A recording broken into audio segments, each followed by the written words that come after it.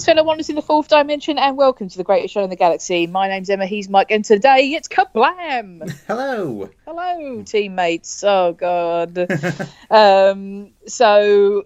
This is Roast of Amazon for 50 minutes episode. So, Mike, what did you make of this one? I mean, I enjoyed it for the most part. I think Yes. the ending does sort of stumble in its messaging. Yes. But apart from that, it was like a really fun romp, and it's kind of, I get the feeling like this wouldn't be out of place in series 1. Like, it's very sort of RTD-ish. I mean, especially like the stuff with the conveyor belt like sequence. You know what I mean? Yeah, I feel so. I mean, I think actually the way it was acted and kind of the characters in it, and a lot of like you're quite right. There's kind of the feel and the aesthetic. I mean, because me and Chuck on a Sunday will sit down and watch some Doctor Who before the main episode comes on, and just by sheer coincidence, we were watching End of the World this week, and just the feeling is very reminiscent of very early revival of Doctor Who. I mean, I don't know if it's because actually kind of thinking about this series as a whole a little bit, I do feel that in between it's, the message, some very stark and, adult messages, I do wonder if they are pitching it slightly more at the younger viewer, I feel, this year. Just from sort of, I mean, there's gags for the grown-ups, and obviously I don't think there's a 7-year-old going to school and sitting there with their mate and going, so what do you think about late stage capitalism there, Matt? But I mean, there are some pretty strong gags in there. I mean, pretty dark stuff when Graham is confronted with a pile of black goo that was some former employees and asked for a tissue. It's like one episode of the X-Files, isn't it? The squeeze. Season. Yeah, with Mulder and the bile incident. It was very reminiscent of that. Is immediately what I thought of as well. So, but I do feel that, just the way it's shot and some of the dialogue and some of the kind of slightly, I mean, this is probably harsh, but slightly He-Man-ish tendencies of the Doctor to kind of, moralise at people sometimes. It does feel like it's more aimed at 8-year-olds than it ever was. I agree with you there. It does have a series 1 vibe about it currently. I mean, you could honestly like swap out Chris Falcon or David Tennant and for Jodie, and like you honestly wouldn't really notice the difference. And also, so like it's very sort of like in the general sort of like takedown of things, very sort of Sunmakers and the Kablam man, the actual delivery man, is like very reminiscent, kind of like the conductor from The Greatest Show in the Galaxy. And that's like very sort of plasticky, fake, sort of slightly disturbing looking. I mean, that was some of the great shots, like when like Yaz is going through the warehouse following Dan, Lee Mack's character, and they're just sort of like standing there looking between the boxes, and it's just like, oh. And sort of when Kira's in the packing area when they're about to take her away, they're just sort of like there, And I think that's one of the ways like this episode takes a jab at Amazon. Is sort of it's very sort of like uses like buzzwords like teammates and group loops and all that, but there's still the they're watching all the socialization going on so you don't affect productivity. And like they've got like this like this like big open like park area they've got for the recreations, like that's very sort of like what Amazon, like Google, etc. sort of do. Yeah, I mean, and I like that the ubiquity of the high vis jacket has broken into has broken into separate galaxies. But yeah, I mean, you and I are both veterans of working in retail and customer services, so we've heard our fair share of shitty buzzwords and being referred to. I mean, obviously you kind of get that thing of Judy, the head of people, sort of reflexively calling people organics, which obviously is the thing for human resources, which obviously, you know, you sort of grow to hate as a human resource sort of tiny cog in these enormous kind of faceless retail machines. You know, this whole thing that you know, they're wearing their tags, which look not coincidentally like the police tags or the Peck and Rolex, as we call it down in South London. So to monitor, you know, your speed and where you are, and I mean, because Amazon in real life does that. I don't know if you saw in the news, but recently, the last couple of weeks, I read a couple of articles about there are some companies that want to implant microchips in people. Oh my God. Yeah, to essentially to replace, like, you know, so you can get entry to buildings and things like that. But obviously, people are going, "Fuck no! You got to put a microchip in me." Yeah. So what do you do if you quit? They just cut it out of you. It's like fucking Casino Royale when you cut the microchip out of Bond's arm. Yeah, exactly. Get switchblades. Yeah, do you remember that episode of the Simpsons? It was actually kind of banned in some countries. I remember seeing it. I could only see it on video. Where he joins the NRA. Oh my God! And then he wants to leave, and Mo comes up and he says, "I'm going to have to remove your NRA tattoo." And he turns up with a cheese grater. And Homer's like, "I haven't had it done yet." And he's like, "Oh no, it's all fine then." But yeah, someone comes around your house with like a potato peeler to come and dig it out of you or something. So obviously horrifying kind of glimpse into our terrifying dystopian future. I mean, I worked at a place where we were fingerprinted. All right. As opposed to using like a thing to clock in. Oh, it's a biometric sort of thing, yeah. A biometric thing. So, I mean, because the thought being that obviously people forgetting their sort of swipe cards all the time, you can't forget your finger. Yeah, I can see the point of that, but it's still I can see the point of that, yeah. So, but I mean, being microchipped is just horrendously scary. Yeah, that's... what the hell? Yeah, what the hell? So, I mean... it's happening now. And I felt somewhat triggered by, you know, the Kablam men sort of going, "Hey, teammates," and all that kind of faux matey kind of, you know, we love how much you like each other, but stop talking and get on with your work, you know. So... yeah. Oh no, it's wrong. Yeah, so I mean, because I've never worked for Amazon. I mean, I think we all might be working for Amazon, whether we like it or not, sooner rather than later.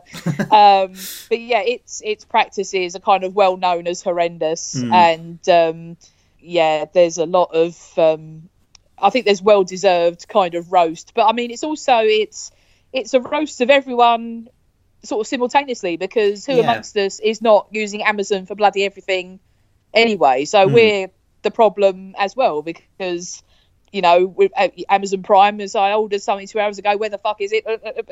You know, it's, you know, waiting for a helicopter to drop in our, you know, my thing of tea bags and all this sort of thing. And so we're all as much a part of the problem as anything. So it's as much of a not an attack is kind of too strong, but a criticism of everyone anyway. Because I remember I'm old enough to remember when Amazon only sold books. Yeah, and it took them 3 weeks to turn up if you were lucky. Yeah, I do want to talk about the ending, or rather the message that this episode tries to convey, because it kind of gets a bit muddled. Because, you know, the doctor and company is saying, "Oh, the system's got a conscience, and it's not the system that's the problem; it's the people abusing." And that's, you know, that's correct. You know, you know, shitty people can do shitty things with the system. But in an effort to sort of like prove to the main villain, the real villain of the piece, Charlie, that what he's doing is wrong, the system commits cold-blooded murder. And it does. And furthermore, in the end, it's revealed that Kablam's gonna shift her focus on getting more people in working, so terrorism works? Question mark. Yeah. So, I mean, I think that that's a bit of a worrisome message, because obviously we like to not express that terrorism works at any stage. No.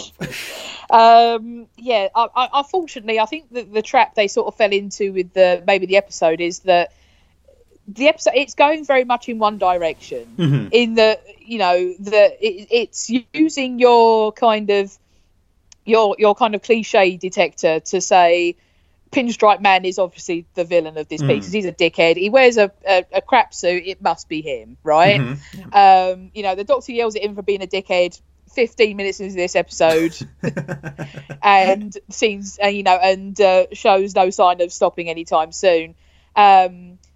So really the episode, it tries to flip your expectation by having the two corporate managers who are the obvious villains of this piece as the good guys essentially, but just not really trusting each other, which is again criticism of corporate backstabbing, I'm sure, but because it's trying to flip your expectations like that and go, aha, it's not what you thought, it leaves itself a massive job of shit, I need a villain, because just having it be the system is kind of a bit wishy-washy, and so you kind of need it to be the baby-faced kind of nice guy in maintenance.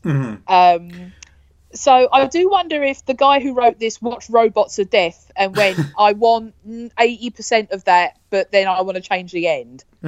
Possible. I mean, I did like the flip because you obviously expect it to be, you know, the higher ups. I mean, there isn't like a sort of a Jeff Bezos sort of character for you to sort of direct all your hate at. Slade and Judy are very much sort of like middle management. They're sort of like the regional managers, if you will. Yeah. They're not like the head honcho. Like if it were the head honcho doing that, you'd say that. But I kind of like how they sort of like do the, oh, you never expect like the lowly sort of maintenance janitor / person sort of thing. Yeah. Do you think this would have worked better if, like, say, if he went full Robots of Death with it, and Charlie's motivation was, fuck people, robots should be doing everything, and, you know, I'm going to kill as many people as I can using my acolytes, the Kablam men? I think that would have been interesting. I'm not sure, because I can sort of like see why you'd have like somebody trying to champion like more human people working there, but even then, sort of like the ending then, as it is, sort of because Kablam's going to like bring in more people. They're still going to do the same shitty job, and I think the way Judy's like says it's like an organic sort of predominant sort of like company they're going to reshape themselves into. So at least it's going to be like 51%. So, and even then you sort of get the feeling that like Kablam isn't necessarily learning from its mistakes, because they said, what is it? They said it's like, we're going to like shut down for a month while we sort of like clean up and sort of like, you know, sort things out. But our actual organic employees are going to get 2 weeks paid leave. So I could see like how, it could go like full Robots of Death and go, you may as well just like have all the robots do everything. But then it's sort of, But I just think in terms of Charlie's motivation, so to speak, I mean, it would have got round the sort of killing of his crush a bit more. I mean, because like you say, the most problematic maybe part of this is the fact that the system's like, I know what I'll do. But it kind of works in terms of, I suppose, in terms of machine logic and stuff like that. Because I played a game called the Turing Test, which is, I won't go into it too much as it will be spoilers, but for people who might want to play this. But essentially what it is you're a person who goes to Europa. It's when we've got kind of intergalactic, you know, or into solar system travel, and you go to the moon of Europa, and because the people that were there have sort of gone silent, and there's an AI system there called Tom, who has also kind of gone quiet. So you go with a different version of Tom so you can sync them back up and try and work out what happened. But as you go through, you have these kind of philosophical discussions with Tom, the AI. And there's this one bit where, you know, you have to solve puzzles to the crew have set up, because they're trying to fool the Tom on the station from coming to get them because something's happened. Again, I won't go into it too much. But as you go through the puzzles, your character sort of says, why am I doing all this? Why can't you just, break through and get to the next door and things like that? And it's kind of, Tom sort of says to you, well, I mean, logically, you've solved this puzzle by, going through a window to touch something and shooting a gun over there, and a machine would just, cut the arm off somebody and throw it through there because it does the same thing, because it's the most logical thing. And that's kind of the explanation I kind of attribute to the Kablam system going, well, I need him to stop. Yeah. How can I do this? The most efficient way is to take the thing that the one thing I know he cares about, and put it in jeopardy. Yeah. Because to be fair to the system, Charlie could have got her at any stage. Yeah. Because he knows he could have got down. I mean, as soon as he gets told, he could have said, because like I say, no one suspects him at that point. So Yaz and Ryan, he could have just said, hold on there, I'm going to go and do something. I'm going to go get something, disappear, get her out, come back. Yeah. So it was entirely within his ability to do it. Also, I know that there's the logic of she had no idea, but if you sit in a room with a loaded gun, no one makes you point at your own face and fire it. No. She had no idea that the bubble wrap was lethal, but again, machine logic. I didn't kill her; she killed her. Yeah. Because she popped the bubble wrap. Yeah. But also, I mean, the system knows that she's sort of she doesn't actively yearn for a gift, but considering she's never had one until she got a box of chocolates off Judy for her birthday, which I thought was a bit odd, but maybe, she comes from a really, really hard up family, hence why she has to work for Kablam. Obviously it's gonna, send her a parcel, and she to be fair, she does pick up the bubble wrap because she thinks, oh well, I haven't really got anything, but I've got this, it'll keep me entertained. So it's kind of sort of it is kind of hoping that she's going to fall for it, but again, the system could just go, well, I didn't make her do it. Yeah, exactly. But it is quite. I think that's kind of one of the episode's kind of more clever aspects, in that it does that sort of new Doctor Who thing of taking something entirely innocuous and making it scary, because who doesn't pop the bloody bubble wrap? Everything comes in. Yeah. Did the writer of this episode attend the Stephen Moffat school of making ordinary objects fucking terrifying? Because... Yeah, but I expect there might be more than a few parents who are like, oh thank Christ, because we used to drive my mum spare doing that. It's not going to work if you pop it. So yeah, I'm sure there's probably a few relieved people like, oh thank Christ, they're not going to pop the bubble wrap anymore. And I do like it, so how it's sort of also sort of poking slight fun at Doctor Who's past, because obviously Ark in Space, you got the infamous sort of bubble wrap painted green is to make the monster pathetic. And what happens when the explosive bubble wrap is popped? The explosion is green. Yes, I think there was. I thought that was really good. Yeah, I thought that was really cool. So, shall we talk a little bit about our lovely quartet? Again, I'm kind of loving with Jodie. I think what is really working for me as her Doctor is the kind of the little gestures she puts in that I think if you blinked you missed them. Like right at the beginning of the episode when the Kablam man turns up and he's doing the whole spiel, she does the kind of little dance at the same time as him, which I just think is really nice.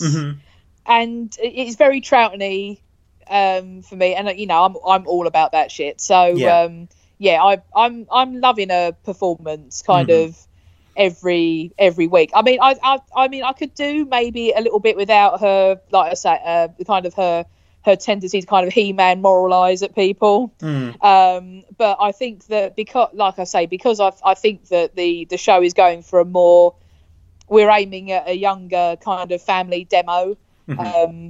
That this stands to be repeated, and also, I mean, it's not a bad message for the adults out there either. Yeah, I've had more than a few shitty managers in my time, and I wish I could have just told them off like that.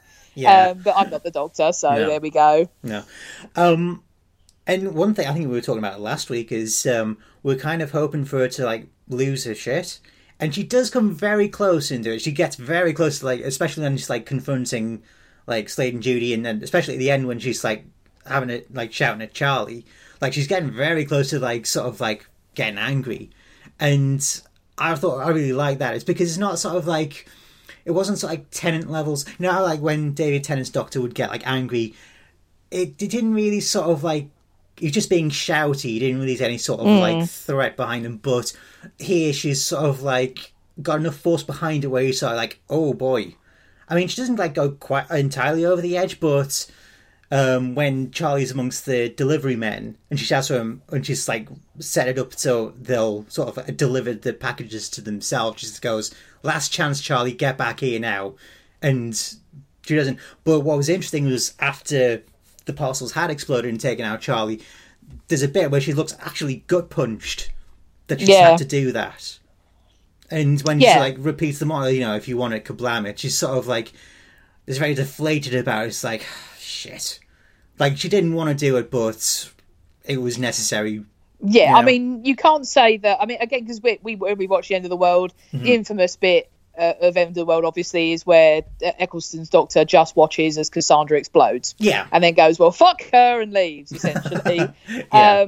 So, obviously, that you've got that kind of evolution in that. And she gave him every chance. I mean, against all reasonable expectation, essentially. So, in Doctor Who terms, you can't say fairer than what she actually did do. Yeah. But actually, that little sequence there led to one of my favourite gags. I think maybe one of that we've ever had in revived Doctor Who. Where it was almost throwaway, but made me laugh quite a lot. Where the little kind of fella sort of saying to the Doctor about, you know, people who displayed your symptoms looked up blood pressure medication. Yeah, that was good. Good old Twirly, I liked him. I did like Twirly. Again, sort of the not very subtle roast of Amazon, because it's the first stage Kablam man or Kablam system. When she's talking to him and he says, don't not sell you anything, even the upselling, which is kind of a retail term for when you, if anyone, I'm sure a lot of people know this, but just in case you don't, upselling is when you go to buy something and then stuff like Amazon usually there's like an algorithm and then it suggests you other things. So it's like people like you also bought when they bought this thing. So say you buy marigolds, so yellow gloves for your washing up, it will say if you buy this thing and the washing up liquid, it will be this much. And that's what upselling is essentially. So I mean, sort of throwing in little corporate words like that a lot of us will recognise was kind of, that's pretty funny, but I mean, it was pretty cutting. I also like sort of like Twirly gets like a little existential crisis. So like, the future is very confusing for my protocols. And Graham's like, same. Again, I think that, I mean, every week I feel like we're saying this, but knocking out the park, isn't he? Yeah. Even as, I mean, because this kind of thing of he's like the ultimate everyman and can kind of fit in with everybody and find out all the gossip kind of character. I do like that, essentially, because there's 4 of them now, and obviously one of them is the Doctor, that the 3 companions essentially take kind of a thing that the Doctor would normally be doing and go off and do that thing on their own. So Graham's the one who kind of gets in with everybody, finds out all the gossip, and, you know, Yaz is the investigator. Also, she's a police officer, so she got the, you know, that kind of dogged kind of Columbo-ness about her of kind of wanting to get to the bottom of things, and kind of Ryan's playfulness. I do want to go back to Yaz, because I thought it was great that finally sort of like acknowledged the fact that she was a police officer, because she actually puts Charlie into a restraint when he's like trying to set things off. I don't know why, I just like that moment, just because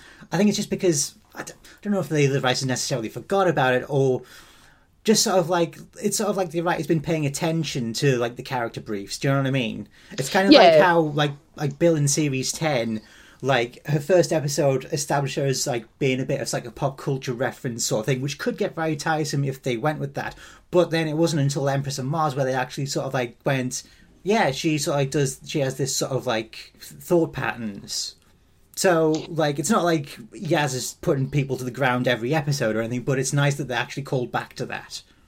Yeah, I mean, I did think that it kind of went the other way a little bit with Ryan in that, yeah, I was thinking about that it was obviously that they kind of, when you're writing episodes at this stage, because you're just writing it from the brief, the character brief, essentially, rather than the having watched it. So you're writing these episodes based on kind of a couple of A4 sheet log line about, this is Graham does this, Graham does that. So yeah, I thought I liked it in terms of Graham and Yaz, but with Ryan, it worked up to a point. Apart from the thing of I'm dyspraxic. Did I mention I'm dyspraxic? I find it difficult to do X, Y, and Z, and I mean I don't mind that at all to a point, but I mean it was kind of like, yeah, I got it, thanks. Yeah, a little bit in that. So yeah, it didn't. I mean, I honestly thought during the bit where they're sort of like packing up the boxes and talking to Kiri, you'd think maybe he would have like a moment where he's like fumbles something and what have you. But it like his dyspraxia. Well, yes, it's a great character trait, and I'm sort of like glad they're not using it as a crutch to get him into trouble. They're also sort of like. I think it's one of the things where if you like establish a character has like a certain thing, you've got to like find a good balance. You don't want to override it too much for them to get into trouble, but at the same time, if you ignore it, then sort of like, then why did you introduce it in the first place? So I'm kind of glad that they at least sort of paid lip service to it, but I would have rather him sort of like I say during the like the packaging, he fumbles a bit and says like, or says like, oh, you know, I've got this condition, I'm a bit out of practice, you know, like he says like when he first started out back home, like his mates used to cover for him for like the first month until he's like got the hang of things. Yeah. But I think Ryan's sort of got a little bit of this short shift this time, but that's, you know, they can't all have like equal time in the sun, if that makes sense. So I think that 2/3 of the way through this series, which we are now, crying face, one of the things we were most concerned about, that how are we going to fit 4 people in this TARDIS and it not be weird and people going to get their kind of equal go and all this sort of thing. So far so good on that respect. Yeah. You know, we've been critical that, you know, maybe Yaz has kind of been pushed to the back a little bit, and but for the vast majority, I think they've made it work pretty well. Yeah. But you are going to have to accept that with 4 of them, they can't all be all of them all the time. So no, I mean that's fair. You know, it's a tricky thing to juggle. Yeah, it sure is. Yeah. And I think the only sort of like criticism I have of Team TARDIS as a whole, it's again getting back to Kira. Yes, Yaz like has a moment where she says, "Oh, I want to take this pendant that Lee Mack's character had back to his daughter," but they never really address Kira's sort of like death. I mean, she very much did get fridged. Yeah, she did get fridged. That is a bit disappointing, but unfortunately, I think that might be a symptom of screaming to the climax when. I mean, like I say, if I think I've got a criticism of this episode, it's that 95% of it is fine, but then they didn't, in an effort to kind of mess with your expectations, the landing gets fumbled. So, yeah, I think that is entirely fair. Yeah, I kind of wonder whether we might like have a return trip to Kablam, because there's something about this episode. I kind of like feel like it could be sort of like followed up. Not necessarily as a 2-parter, but sort of like, you know how like Long Game went on into Bad Wolf? So it was like the same place but separated by like decades, or in like Bad Wolf's case I think it was like a century or something like that, and I can't remember. But that, I think that would be interesting, especially like with the ending, like I say, where Slade and Judy are like, oh, you know, we're gonna get more people into jobs, and sort of like, yeah, you haven't really learned, have you? No, exactly. I think that might well be the case, actually. Mm-hmm. Well, I mean, it's one of those things that it's easy to come back to at a later date if they want to. Mm-hmm. They haven't got to immediately have plans, but it's you've made all the props, you might as well. It's I did see some people say, well, kablam shit, because obviously that she made, the doctor made that order 2 doctors ago and it only just turned up. I've sort of interpreted it slightly differently in that the dear old Amazon of like, you bought this a while ago, would you like to buy it again, even though it's something that conceivably I'd only ever buy one of ever. Function. I do wonder if it was if Kablam's asking for help, it just sent her another one. That's possible. I think the other alternative you can think of is who would have placed the order, the 11th Doctor. The 11th Doctor always had a bit of a problem about staying still. So it's entirely possible, sort of like, he placed the order. He's been trying to find her. Waited about like 2.5 minutes and went, right, I'm off. See, and then they've just been trying to chase the system, or sort of like they've tried to deliver it to, how like sort of like they try and deliver it to you, but then you're not in, or the parcel's too big for your letterbox, so they take it back to the depot. Yes. And then when this problems comes up, Kablan's gone, aha. So I think that this equally valid interpretations, definitely. So anything else you wanted to mention about Kablam, or shall we go ahead and score it? I think we can go ahead and score it, I think. I mean, slightly sloppy ending aside, I think definitely a 7. Yeah, I'm right there with you, actually. Because it's one of those things of, I like 95% of it. I really like the gags. I like the aesthetic. I think that, it looked good. I liked Team TARDIS. I think that, Bradley Walsh especially is just kicking ass at this stage. I think that anything that kind of shits on Amazon, even though, I'm as guilty as anybody, is relying on it to keep me going because I don't want to go outside, and then a man comes and brings me all the things I need. So as much as we all rely on these kind of horrendous dystopic late stage capitalism devices, I mean it's anything to roast Jeff Bezos, who's as we speak hollowing out a volcano, I think, to live in and be to really just embrace his kind of evil villain status. It's right there, and I think that maybe the ending just does let it down a bit. I kind of, if you're going to go Robots of Death, I kind of wish he'd gone full Robots of Death. I think it would have worked a bit better, but so I'm right there with you. I'm going to give it a 7. Cool. So let us know your thoughts. You can email us at greatestshow@simplysyndicate.com, tweet us at greatestsshowpod, or you can visit our Facebook page at facebook.com/greatestsshowpodcast. We invite you to visit simplysyndicated.com and check out our many sister shows on the network, and as always, we welcome your support. The best way you can help us out is by signing up to Simply Everything. A monthly fee of just £6 gives you access to ad-free versions of current shows, a library of podcasts from the network's archives, and shows that are exclusive to the service. We also have a merchandise store that offers apparel and accessories to both Europe and America. We also have a Patreon, and you can donate to the network through PayPal, for which links to both are on the bottom of the website. So that being said, thank you very much, Emma. Thank you, Mike. Delivery fulfilled, and remember, if you want it, kablam it.